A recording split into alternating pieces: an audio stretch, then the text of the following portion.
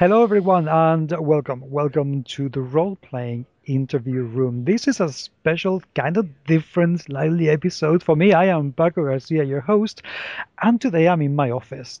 Yes, I am in my office because I haven't had the chance to get home, and I've missed the times, and I really did not want to miss this interview for the world, because I am today with Daniel Marshall and BJ Hensley, who are working on Realms of Twilight. This is a project for Pathfinder that came out onto Kickstarter a while ago, and it didn't fund, unfortunately, and now it's coming back again. Guys, welcome to the show. How are you? Great. How are you? I am well. I'm very glad to have you here. Well, we're glad to be here. Right. Tell me. Tell me about Realms of Twilight. Well, as you said, it's a world for the Pathfinder role-playing game. The term we've coined for it is a post-apocalyptic fantasy. Um, it's an entire world covering 5 continents and all sorts of terrains, all sorts of cultures. Uh, the biggest things are it doesn't have a sun, or rather, the sun is permanently eclipsed. And there's a whole legend and story about that's in the book. Um, the there are lots of different cultures, as I said. Each continent has major, important things about it to lead into lots of adventure possibilities. But more than that, the story of the world is one of the big focuses. And I'm trying not to give too much away, but for instance, the eclipse is caused thousands of years ago Mhm. by a race that's attempting to cleanse the world of the vermin, as they see it, that infested it, meaning humans, dwarves, everybody else. And the whole legend of how that happened is a long, big story. But to this day, there's people fighting to bring the sun back. So, It's a bit of an ongoing war. right. And there's a lot of really in-depth things in the book. They're extremely fun. I know one of my favorite places, and Ed Greenwood picked to write in it as well, is the Twilight Wood. And it's full of fun little gnomes that have been sort of creatively altered due to the surroundings that they live in, and the flora and the fauna, and how they've adapted for moonlight only. And there's just a little bit of magic in everything. And there's broken portals to different places, and the whole world is kind of in disarray, but sort of holding itself together. It's a lot of chaos and a lot of fun. It really sounds, how to put this?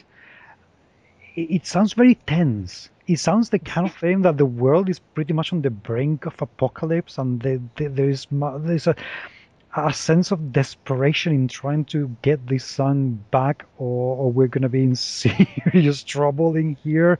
And it's certainly not an easy task. It sounds No, very atmospheric. it Yeah, it, it it is. It it is. is. The atmosphere really depends on where you are in the world, though, because there are huge empires that have learned to exist and even thrive in the sunless environment, and that sense of desperation, doesn't really exist for them. But at the same time, not far away, there may be a wasteland that people have to fight every day just to survive in. So there's a very wide range of purpose and, like I said, culture. Well, and I think the fun thing about having a world where the sun has been eclipsed is we've definitely made it where they could leave it that way. You could play in that world for an eternity with the sun how it is, and there's explanations for how the cultures thrive and how the plants and the animals have adjusted and everything else. But at the same time, it's right on the brink of fighting to try and bring it back as well. And the fun thing about that is that you can leave that to the discretion of the people playing with it. If they want to bring the sun back and they want sunshine and bunnies again, they can do that, or they can kind of leave it in the dark place that it is, and live with that as well. And that's kind of great for them to be able to choose either way. Where did the idea come from? I believe that you two are the authors for this. How did you come up with this? Well, it started out pretty much as a homebrew campaign.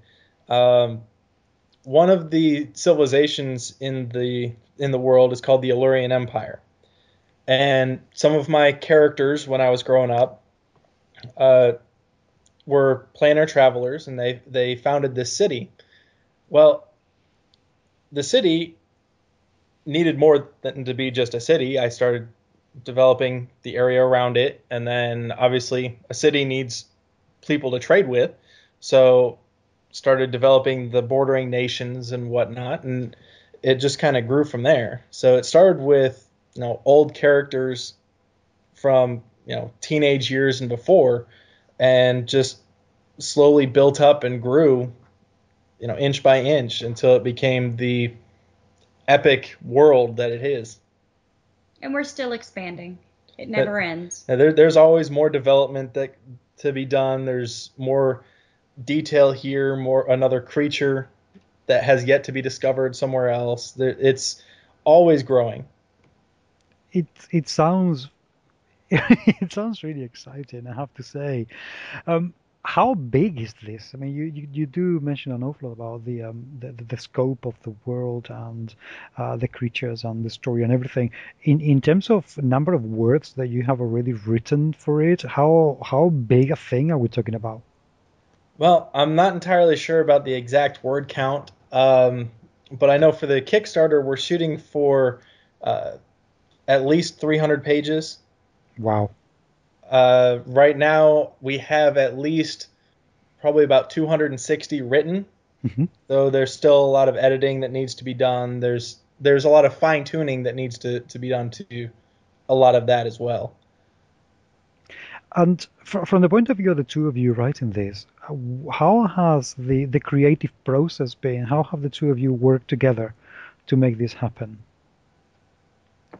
I think we work together pretty well. Sometimes he comes up with something that's creative, and I come up with a correction. And By correction, she says, "No, we're going to do it this way." But for the most part, we do pretty good. We tend to bounce off each other. So he'll have an idea, or I'll have an idea, and then the other one will expand upon it and sort of take it and run with it from there. We put a lot of work into it. There's a lot of hours sitting around discussing how things are going to be fine tuned. And we always try to make sure that there's a reason for something. And for instance, we don't want magic to be the explanation for everything that happens. Right.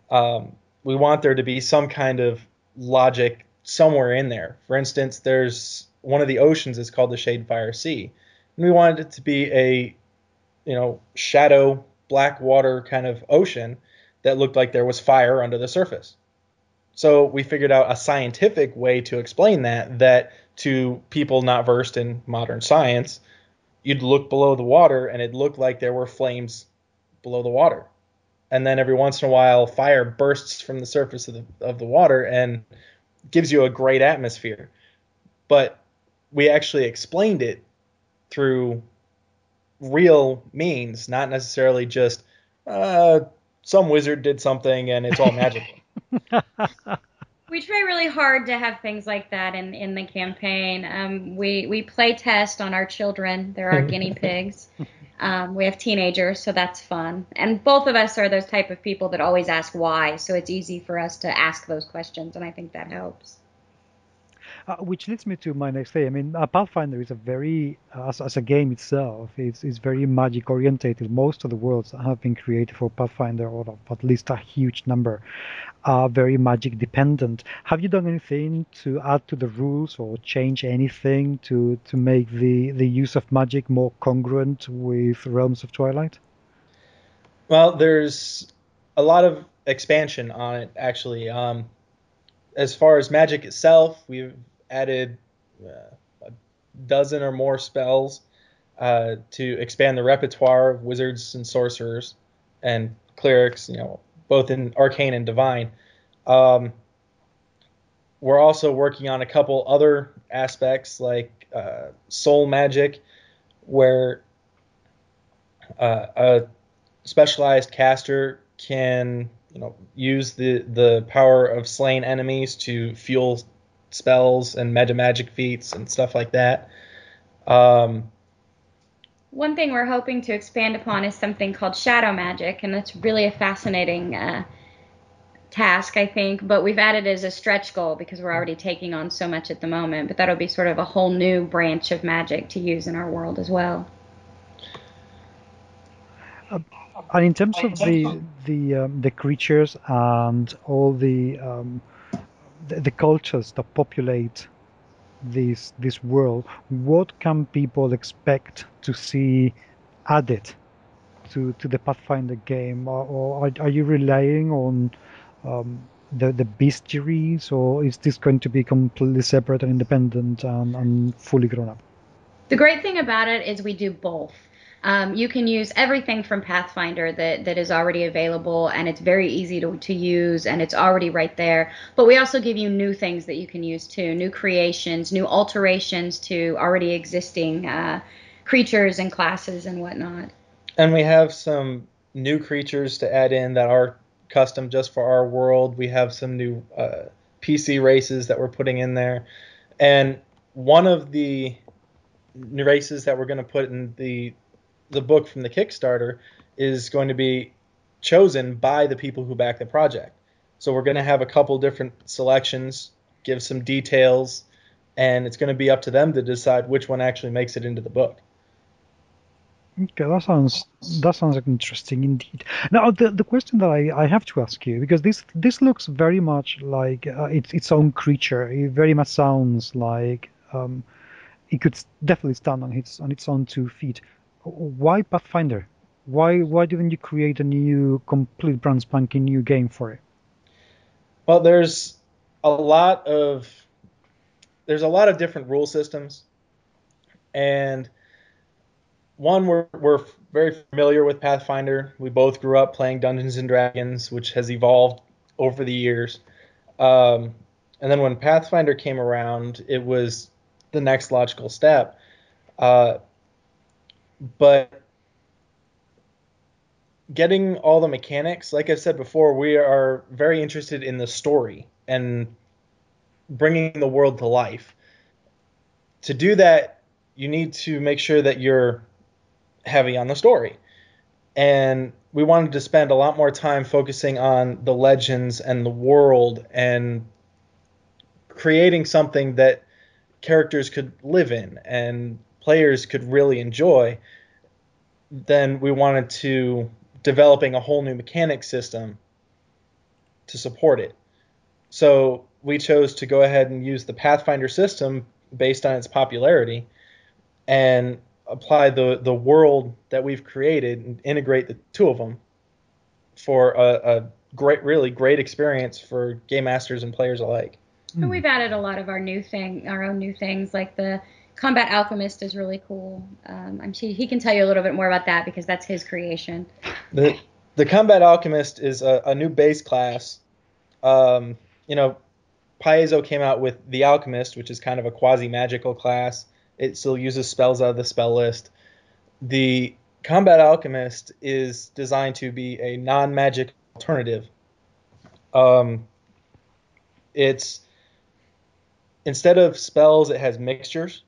Right. And the idea is that you grind all the materials, you get them all prepped during the rest period. At the same time, a wizard would be memorizing spells or a cleric would be praying for spells. And then mid-combat, you'd make the final combination of the materials for some effect. They can do things like fire bombs that are weaker than a wizard's fireball, but still have a similar effect. They can do healing salves, which again are weaker than a cleric's cure light wounds, but still healing. Vapors, powders, anything from the alchemy section of items, they have some variation of, at least the majority of them.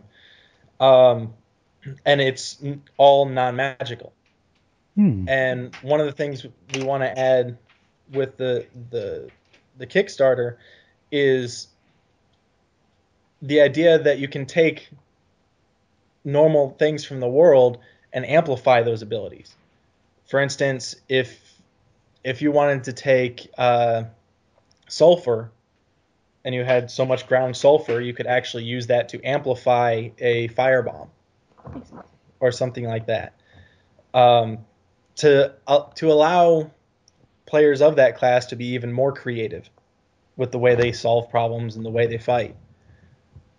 Are you guys providing the system to be able to enable the user to do that, the players to do that, though, or are you just leaving it to the players to imagine how they could be using chemical ingredients or alchemical ingredients to do their own thing? Well, the Combat Alchemist is based on a point system very similar to psionics in 3.5. Right. Where it's dependent on their level and their intelligence on how many points they have, which represents the efficiency they use the ingredients and how many ingredients they prepare and all that. They'll have everything they need in the book to play the character. Right. And with the expansion of that idea, we're not going to make a all-inclusive list because there's just too many things. But what we are going to do is provide examples, like the sulfur example. Try to have 5 or 10 things that will say this is how the mechanic would work. Here's some examples of what they would use and what kind of things it would affect, and then allow the game masters to make the final call as to whether they allow that or whether, if a player comes up with something, if that fits into the mechanic or not. So we leave that to them.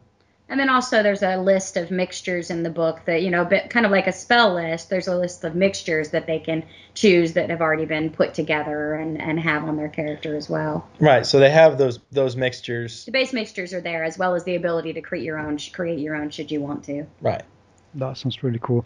Now, of course, having so many cultures and so many species and races in the book, how are you guys tackling the political and more diplomatic interchange between cultures in the game? Are you providing with any kind of background as to what culture gets along with this one? How would negotiations work? How would things pan out if these two got to sit down at the same table? Absolutely. One of the fascinating things about this book is everything has a connection, and we're providing stat blocks for cities and how they interact with other cities. Most of them have descriptions and how they get along with their neighbors and who their political leaders are and, how they take care of their cities, what the feel of a city is. All of that is in the book, so you can know that, one town doesn't get along with another town, or certain people are at war, or other people have trade agreements, and that's all already in there for you. Are you also providing kind of tools, as in generators, for people to be able to create their own cities and their own maps and their own professions within this book? We haven't yet, but we can consider it for a stretch goal. We just haven't. We've got so much already. Okay. And I mean, a lot of what Paizo has done. I mean, there's a number of the whole Kingmaker adventure path is focused on that kind of thing. So we don't want to redo stuff that's already been done and working. One really cool thing that we do have available, though, is as part of our Kickstarter, certain backer levels have the ability to create things for our book, whether it's an alchemical mixture for the alchemist or spells that are new to our book. There's some alternate abilities and feats, and you even have the ability to create a notable PC to go, or NPC to go into the book as well. So we try to let our the people buying the book sort of interact and put their own ideas into it as well. That sounds cool. Also, in terms of the societies that you've created, how have you tackled the issue of diversity within those cultures? Is there anything that really stands out compared to other games, or even within realms of Twilight? Is there something in the lines of diversity that you thought, yeah, we really need to go for this? Well, one of the things we focused on is actually developing the cultures, and in various cities and nations, like there's an elven nation that is, for lack of a better word, they're pretty much racist against non-elves. And it talks about some of the the repercussions of that, where, if an elf commits a crime, they may get away with it, where if a non-elf commits the exact same thing, they're going to be punished, no questions asked. We try to be realistic with our culture. It's not all rainbows and kittens. That's good. I like the sound of that quite a lot, because I'm tired of who else kind of thing. So excellent. Now, the other thing that I have to say, by looking at what you have already done, Realms of Twilight is looking absolutely gorgeous. The illustrations that are already available out there, you guys have really gone the extra mile to get beautiful layout, lovely, very, very atmospheric illustrations. How was the process to decide on the artistic view of Realms of Twilight? Well, as far as the artists go, we like to give our artists a lot of creative license. We'll give them a written description of what we're looking for, and then a certain style that we're looking for, which obviously the higher the quality, the better. We want to make sure that when we get graphics and we look at them and we contemplate putting them in the book, that it makes us go, wow, that is really beautiful. Because we're pretty picky when it comes to our art, and we want to make sure that when people see this book and they see the art, they see our imagination come to life. And I think we've managed to mostly accomplish that. I would agree. I mean, every single illustration I've seen so far is absolutely stunning, really, really stunning. The logo is gorgeous, truly, truly gorgeous. So it looks like an absolute masterpiece to me. It's great. Let's talk a little bit about the Kickstarter, because the first one unfortunately didn't manage to raise as much money as you needed. What are you going to do differently this time?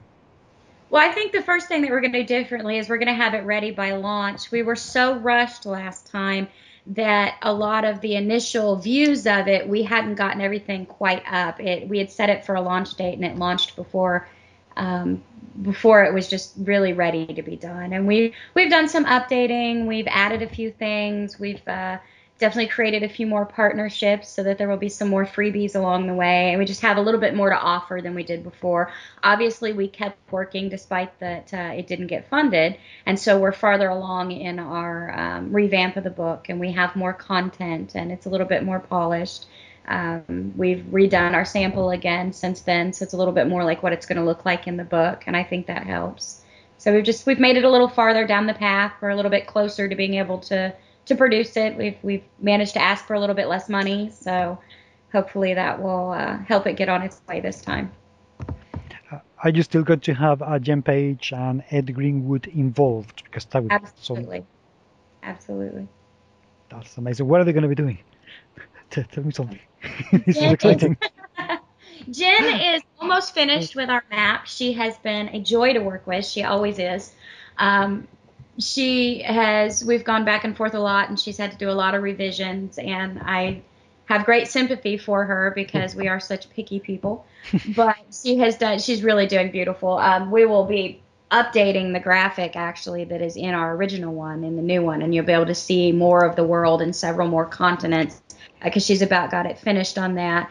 And she's also working on individual maps for the headings of each chapter, because every continent has its own chapter to describe, the cities in it and the lay of the land and the various legends and so forth and so on. And we've also tossed around having her do some of the art as well. She's almost finished with the maps, so we think we can probably get her to spare some time to do a couple pieces of artwork too. So that's in the works for her. And then Ed has done a legend for us based in the Twilight Wood. And actually, we just got done adding a new town to the map, because when we gave him creative license to do a legend, he created his own little village, which we thought was great. We had to ask him some questions about it and ask him what certain words were, because he came up with his own. He's so much fun. I love just listening to him talk. But yeah, so we actually have the legend. It is already done, and the town has been added to the map. So we've got that already, and I think it'll be fun for the readers to read the little extra bit that he's thrown in there. That sounds brilliant. Do you have any more people in the pipeline, just in case, or not just in case, when you hit some stretch goals? I do. We've talked to a few people, but we're going to keep that a surprise for now. Surprises. We like surprises. That's good. We like surprises a lot. So tell me a little bit about the pledges. What are you planning? Because as of today, and with listeners today, meaning the 28th of October, is the Kickstarter already out? No, it's due to launch on Halloween. Okay, so we still a few days to go, so I have no idea what kind of pledges you're going to have. What can people expect? Because I'm hoping to have this published, if not on the day, one day before the Kickstarter starts. We've rearranged a little bit from last time. Everything we offered last time is still there. So for all of you that were hoping to get Jen Page to sign a map for you, you can still do that. But we've also added some extras. We have TPK Games is All going. right. They're going to be giving a PDF to add to our list of things that we're doing. So in several of the reward levels, you'll be able to get a PDF from them. The Four Horsemen are putting something together, and it's kind of a surprise at the moment, even for us, because we're not entirely sure what it's going to be yet. But they're also doing a PDF. We've named our prequel, which The one big thing that we're really excited about as far as the rewards is a prequel adventure to an adventure path we're planning on coming out with next year. The adventure path is set on the frozen continent of Ezolith. It's an Arctic setting. And what we're doing with the prequel, which is called Winter's Queen, is we're setting it 1,000 years before the events of that adventure path. And people of certain backer levels will get access to this adventure. And the whole idea is that they'll play through it with their groups at home, and then they'll come on to our forums on our website and talk about it. And we'll take all the information they give us, what their players did, what major characters survived, who died, all of that. We'll take it all together and we'll use it to create the history that the whole adventure path is based on. It's really fascinating how this works, and this is probably one of my favorite things about the Kickstarter, and I really hope it goes well, just because I want to work on this project, I think. But we've created forums, and we have our prequel, and the prequel adventure is the history of a specific area, and how our customers or whatever play through this, and how it ends for them is going to set how the future adventure path goes. So they'll be able to talk about it and give us their choices and basically help create an entire adventure path based on how the history has gone. And I think that's going to be really exciting to see. And the adventure itself will be just as entertaining, because it sets the group right smack in the middle of a siege. So that's something that a lot of the pre-written adventures just don't have. It's usually, go investigate this ruin, get this for me, or whatever, where they are in the middle of a ongoing battle. Well, and it's definitely got its twists and turns, and we can't really say anything because there's so many of them, but it will definitely be an intricate adventure. It's not your standard point A to point B. There's a lot of places in between. That sounds really good. I really like the notion that the people who back the Kickstarter are going to be able to help shape how the world is going to start and how it's going to continue. I think that is really excellent. When are you thinking, once the whole thing funds and it's over, how long until people can have either their PDFs or their physical copies? June or July of next year for everything to be out. There are several PDFs, however, and of adventures and whatnot that they'll be able to get well before that, pretty much once the Kickstarter ends. But the actual book itself, the PDF that goes with it, will probably be June or July of next year. And obviously, if we finish it before then, we wanted to make sure that we gave plenty of time to finish the book at the level of quality that we want and that we think backers deserve. So if we finish it before then, obviously we'll get the rewards to them before then. Yeah, we're genuinely hoping to get it done well before that, but we don't want anybody to be disappointed. So that's the time frame that we're giving. That makes perfect sense to me. Guys, thank you so much for being with me today. I really like the project when it came out. I really like the project now even more because obviously you've done a lot more work and it's still looking absolutely beautiful. And listeners, I genuinely encourage you to take a look at this because it's a joy to behold. In terms of the visuals alone are just worth it. So I am so hopeful that it will fund. But before we go, let's assume for 1 second, and this is not going to happen, but let's assume for a second that this doesn't fund. What then? But we're pretty stubborn people. It'll definitely slow us down, and it probably won't get a lot of the extras we'd like to have, but we'll continue working on it. We certainly have no plans on just dropping it or letting one disappointment or two even get in our way. It'll just take quite a bit longer, I think, to get it done, and definitely won't be as available to everybody. But we don't intend to stop working on it. And let's assume that this is going to succeed and it's going to be published. What next? We actually have several things in the works. So we've talked about this a little bit before in our interview with the Established Facts. Obviously, we will continue to support Realms. We have so many adventures that we have in the background. We have so many plans for supplements and expansions, and we've even talked about doing books that are based on each continent and doing more in-depth on each of those. But another place that we're going to go is we're getting ready to launch Playground Adventures, which is a series based on the younger generation. And one thing we've discovered as parents is that as our children get older, they want to DM too. They want to play too. And there are not really any children-appropriate pre-made adventures. So we're working on creating sort of our own system that works better for younger kids and adventures that are more kid-centric, kid-appropriate, so that we can bring the excitement that we experience all the time to the younger generation as well, and so we can keep this going generations from now. That sounds brilliant. That sounds really seriously brilliant. That's a project that we'll be very, very interested in. We'll keep you updated. Right. Thank you once again. Best of luck. And Thanks. I look forward to seeing you on the other side of a very, very successful Kickstarter. We do too. Thank you for listening. Hosting and production for this podcast have been by Paco Garcia and the music's been composed by Kev Atzet. We would love to hear from you. Feedback and your questions are always welcome, and you can email us at podcast@gmsmagazine.com. You can also follow us on Twitter @GMSMagazine. And we are also on Facebook and Google+. I'm very, very happy to talk to you. Remember to subscribe to the GMS Magazine podcast channels in iTunes and give us a review or two and a rating, please. And it's truly appreciated if you do. For more quality shows, remember to listen to other rooms like the RPG room, the interview room and the board game room, and more rooms that might be coming very soon indeed. But, friends, until the next time, let the games continue.